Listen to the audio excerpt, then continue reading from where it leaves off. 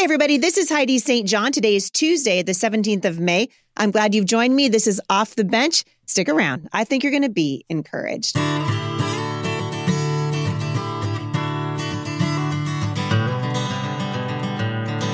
everybody, I'm so glad you guys are here. As most of you know, I am running for Congress in the state of Washington. This is a very important week filled with a lot of interviews, and we're talking to people all across Congressional District 3. And so I've taken a couple of days off of recording brand new content. And yesterday and today, we're going to do some of my favorites and rerun them for you. I want to just encourage you as much as I can to get involved in what is happening in our country. This is an incredible time for freedom. It's an important time for us to be engaged, both in prayer and physically as we run for office, as we try to encourage people to get off the bench and onto the battlefield. That's certainly what we're doing here at the podcast. And it's what I am doing in the ministry that God has given me and also in my run for the U.S. House of Representatives. So to that end, today we're going to air one more of my favorite reruns for you. I hope you guys enjoy it. Have a great day. And I will see you back here tomorrow with some fresh new content.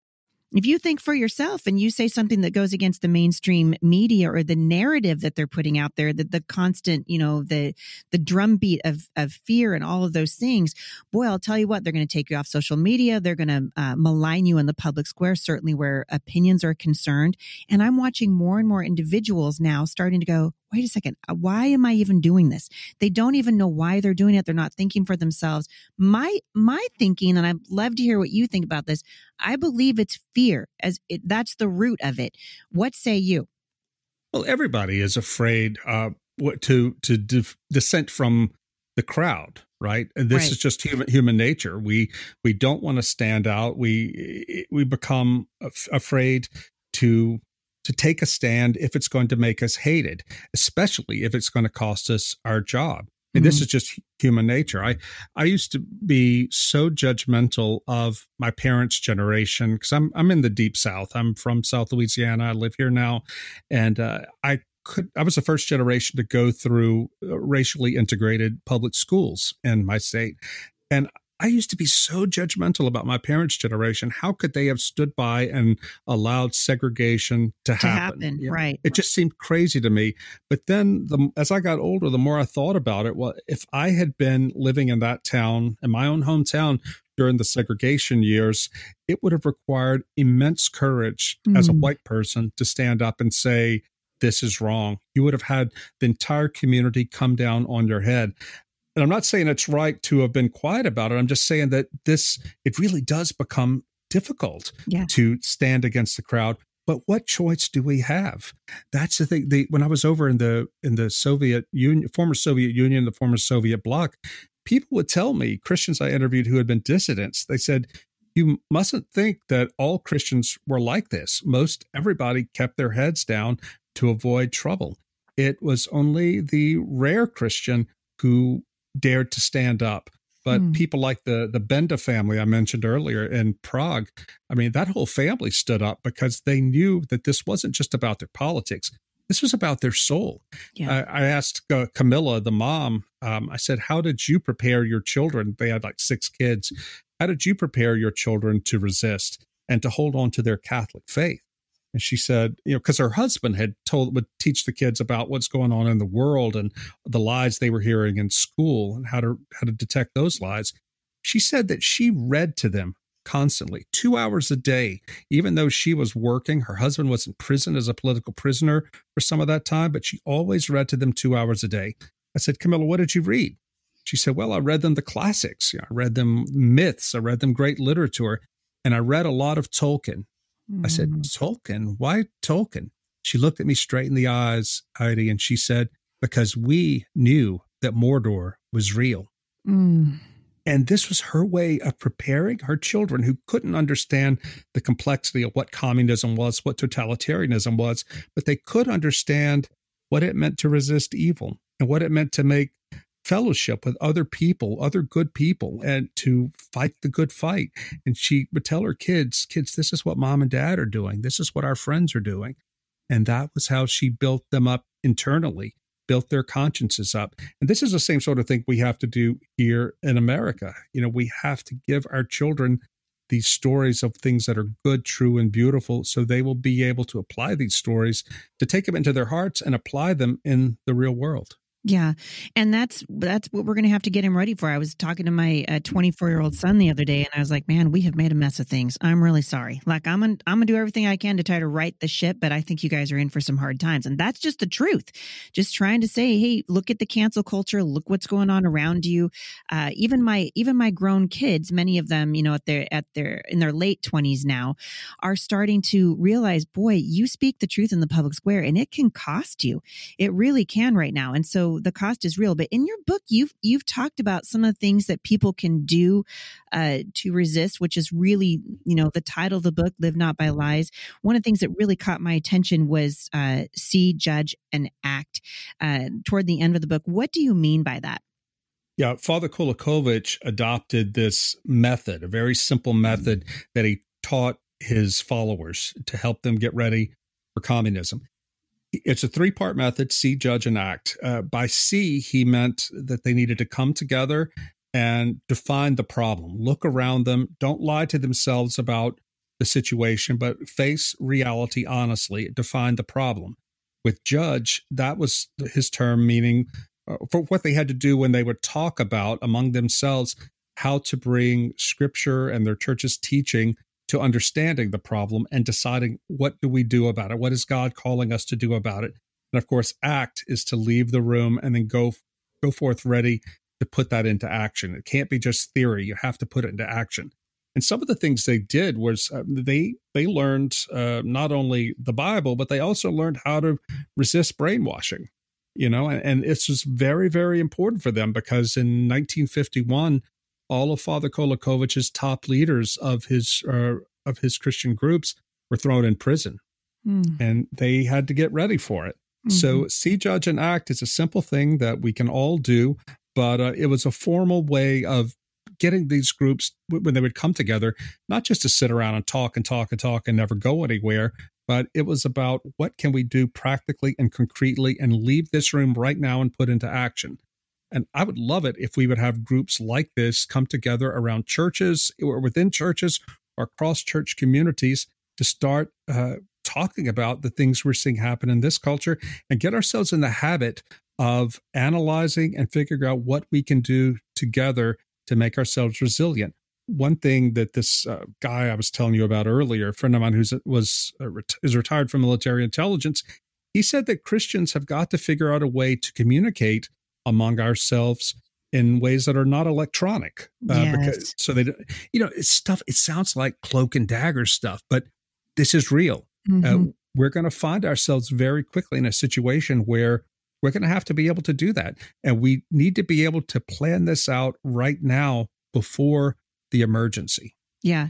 And I do think this is why it's so important, why I'm telling people, go out and get the book, because I do think we're in a moment right now. We have a moment when we can prepare our children, a moment when we can steel ourselves, really, that resolve to tell the truth. At one point in the book, you quote Solzhenitsyn quite a bit, obviously, because he refused to live by lies. And one of the things that he said, in ways of telling people how not to live by lies, he said, we will not write or say or affirm or distribute anything that distorts the truth. We will not go to demonstration or participate in a collective action unless we truly believe in the cause. We won't take part in a meeting in which the discussion is forced or no one can speak the truth. These were the kinds of things that what he was saying to those people who were following him, to say, there are things that you can do.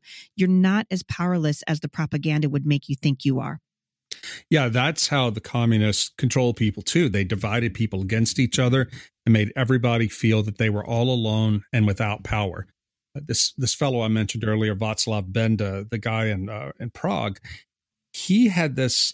He knew that it was pointless to get involved in politics because this was a communist totalitarian state. But he believed that just bringing people together, his neighbors together for a meal or for anything small, was a political act, because it fought back against the government's desire to keep everybody separate and afraid of each other. So they had to kind of rebuild slowly the idea that we are part of a community. We don't have to be afraid of each other. These simple acts like that don't seem political, but they really are, in a good way. Yeah. And right now, especially, I mean, look what's happened because of the pandemic. I mean, I continue to believe that they have weaponized this thing, absolutely politicized it. But here in my little neck of the woods, early on, the local sheriff, I mean, I'm living in, relatively small town outside of Portland, Oregon. And the sheriff here set up a snitch site and said, if you see anybody outside of their house with more than 3 cars, if you don't recognize, this is where you turn them in. I'm telling you what that did to people in the grocery stores, what that did to neighbors. I think it's going to, I mean, I'm not exaggerating to say I think it's going to take us a decade to get over it. Yeah, I think you might be right. And, too, we're seeing on social media culture, kids are being incentivized to turn their parents in.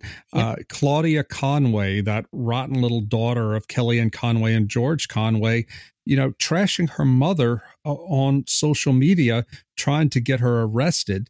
There was that kid out in Washington, I think, Washington or Oregon, whose mom went to the Stop the Steal March in Washington. She doxed her mom and all her family members on media. And everybody came out on social media and said, "Oh, God bless you. You're so great. You're turning in your bigoted parents."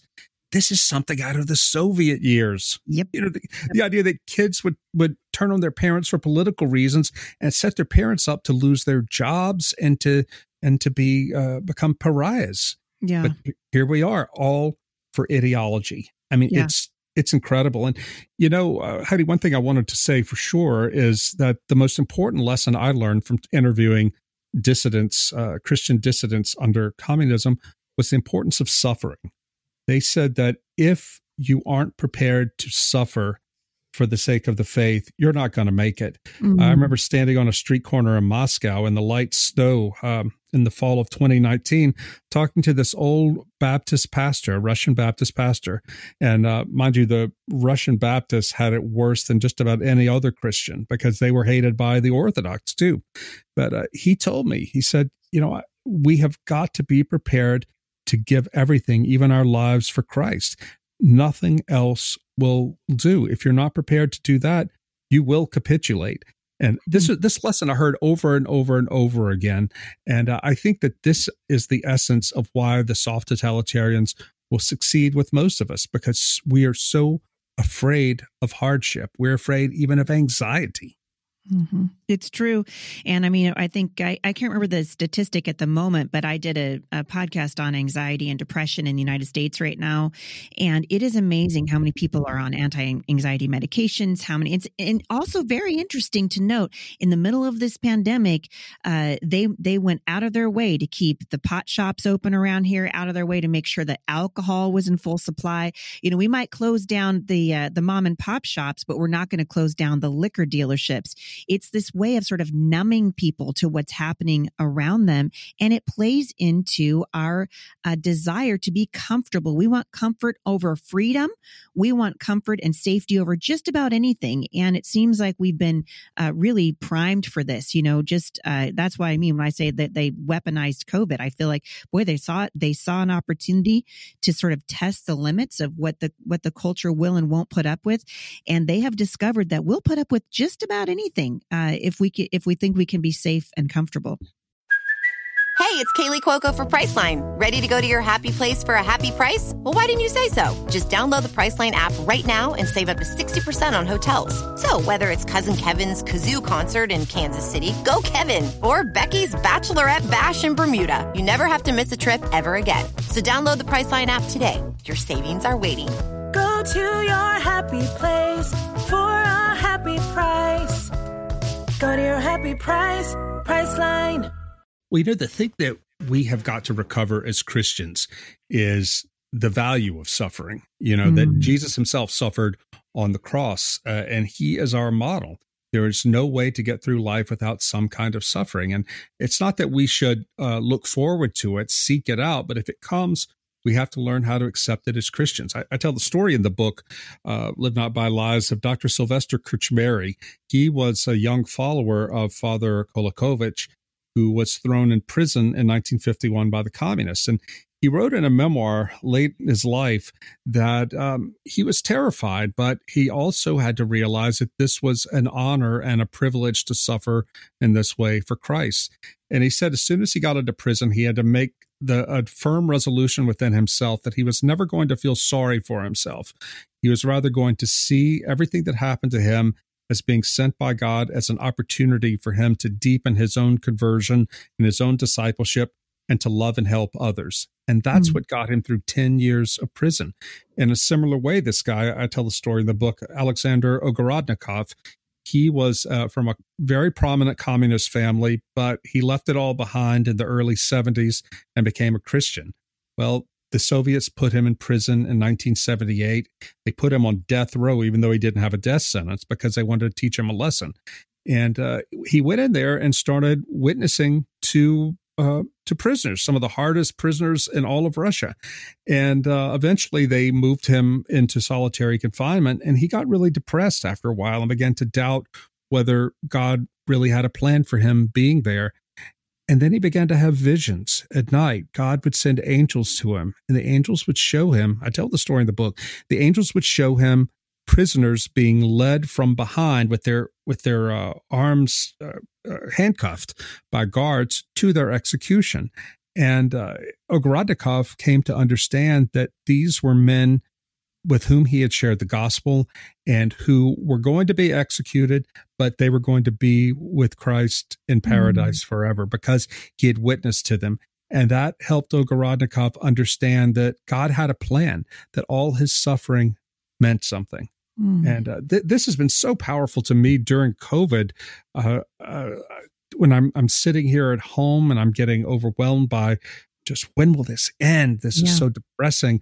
And I think that God is sending this to us as an opportunity for us to prepare for what's coming, to deepen our own conversion, and to learn how to abide.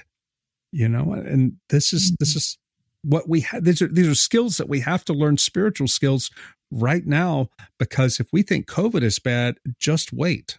It's true. Well, the groundwork, and you so rightly point this out, the groundwork for totalitarianism in our country has already been laid. And for people to, I think, wake up to that, to start to say, okay, what can we do? So much of it is just waking up. We don't have a theology for suffering. The church does not have a theology for suffering. We never have, at least in the modern church. And we have a window right now to really talk to our kids about what it means to stand up and to prepare for what's coming. One thing I want to touch on really quickly before we end, because I've talked about this a lot on the show, but I felt like you just nailed it. You understand social justice. And I called it heresy in the church a couple of weeks ago. I did a whole podcast on it. You called social justice a cult. And I'm just really quickly, in the few minutes that we have left, why did you choose? Because I think I can see how it fits into totalitarianism, because it plays right along with it. That's, it's like the song or the drumbeat of totalitarianism. Why did you choose to talk about social justice in Live Not by Lies? Well, because that's a central plank of the totalitarian platform.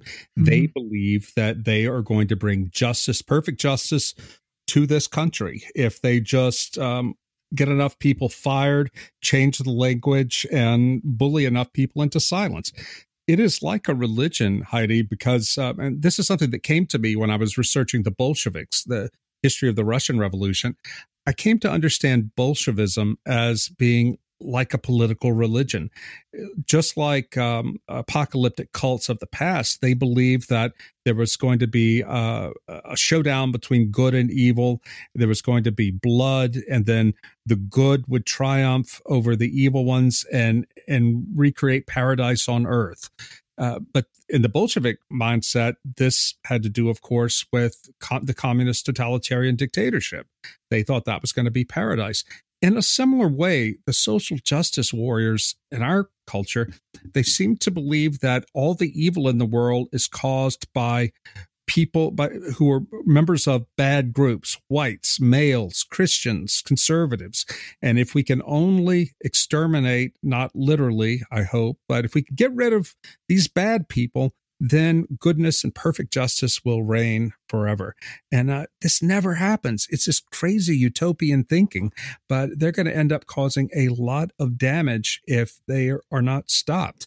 And I think that one of the biggest things that we Christians have to realize, and not let this come into our churches, Our faith teaches us that every single one of us is broken and in sin and in need of a savior. Yep. Right. And Solzhenitsyn said when he came out of the Gulag, he said one of the things the Gulag taught him was that the line between good and evil runs not between classes, as the Bolsheviks taught, or between races, but right down the middle of every human heart. And that is such a profound teaching. And I think that we have to meet social justice, the social justice warriors, in that same way, with that teaching, and resist them. On the other hand, I have to say this, and I do talk about this in Live Not by Lies. I was having dinner with a family in Moscow, a Christian family, and I had been interviewing people a couple days prior to that dinner, and I just blurted out at the beginning of the meal, I don't understand why anybody in this country ever fell for what the Bolsheviks had to offer. The father at the end of the table said, "You want to know?" And he went back 400 years and started telling me the history of his country very quickly about how the czars oppressed the poor, and the church was part of it too, oppressing the poor. And by the time they got to the end of the 19th century, the poor were willing to believe anything that gave them a sense of hope that their suffering would be over. And of course, when the communists came in, they made it even worse. But the father's point was that we can't ignore suffering that makes people want to reach out to radicals, and accept these false promises. So if there is real suffering in this country that causes people to reach out for the wrong, the false solution of social justice, then we as Christians, as conservatives, need to be aware of that and help people understand why these solutions are false, and also, though, take their concerns seriously. It's so important, and to be learning. I love that the book has really centered around learning from people who have already lived through this, lived through communism, lived through Marxism, and lived through Bolshevism. And definitely, we've been reading to our kids about social justice, telling my kids, for a long time, listen, social justice and biblical justice are not the same thing. And why it's ended up in our churches demonstrates that we don't know the Word of God.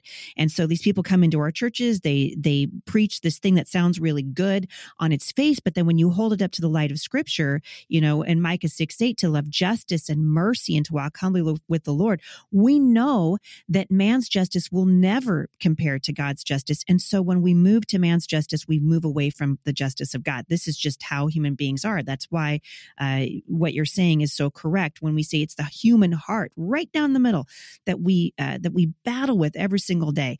And you've done such a beautiful job of pointing that out. Well, I could talk to you for another hour, but I know you got things to do. Rod Dreher, it has been a joy to have you. And I just want to thank you so much for what you're doing in trying to wake people up and get them off the bench and onto the battlefield. Heidi, thank you so much for having me on. This is so important that we make common cause with each other. One thing that I learned from talking to these people is that when all of them were sent into the gulags and to the prisons by the communists, there were Orthodox Christians there were Catholics, there were Protestants, but they all found common cause because they knew that they had been thrown in prison not because they were Orthodox, Catholic, or Protestant, but because they were followers of Jesus Christ. Mm-hmm. So that's the kind of brotherhood that I hope to encourage in my readers.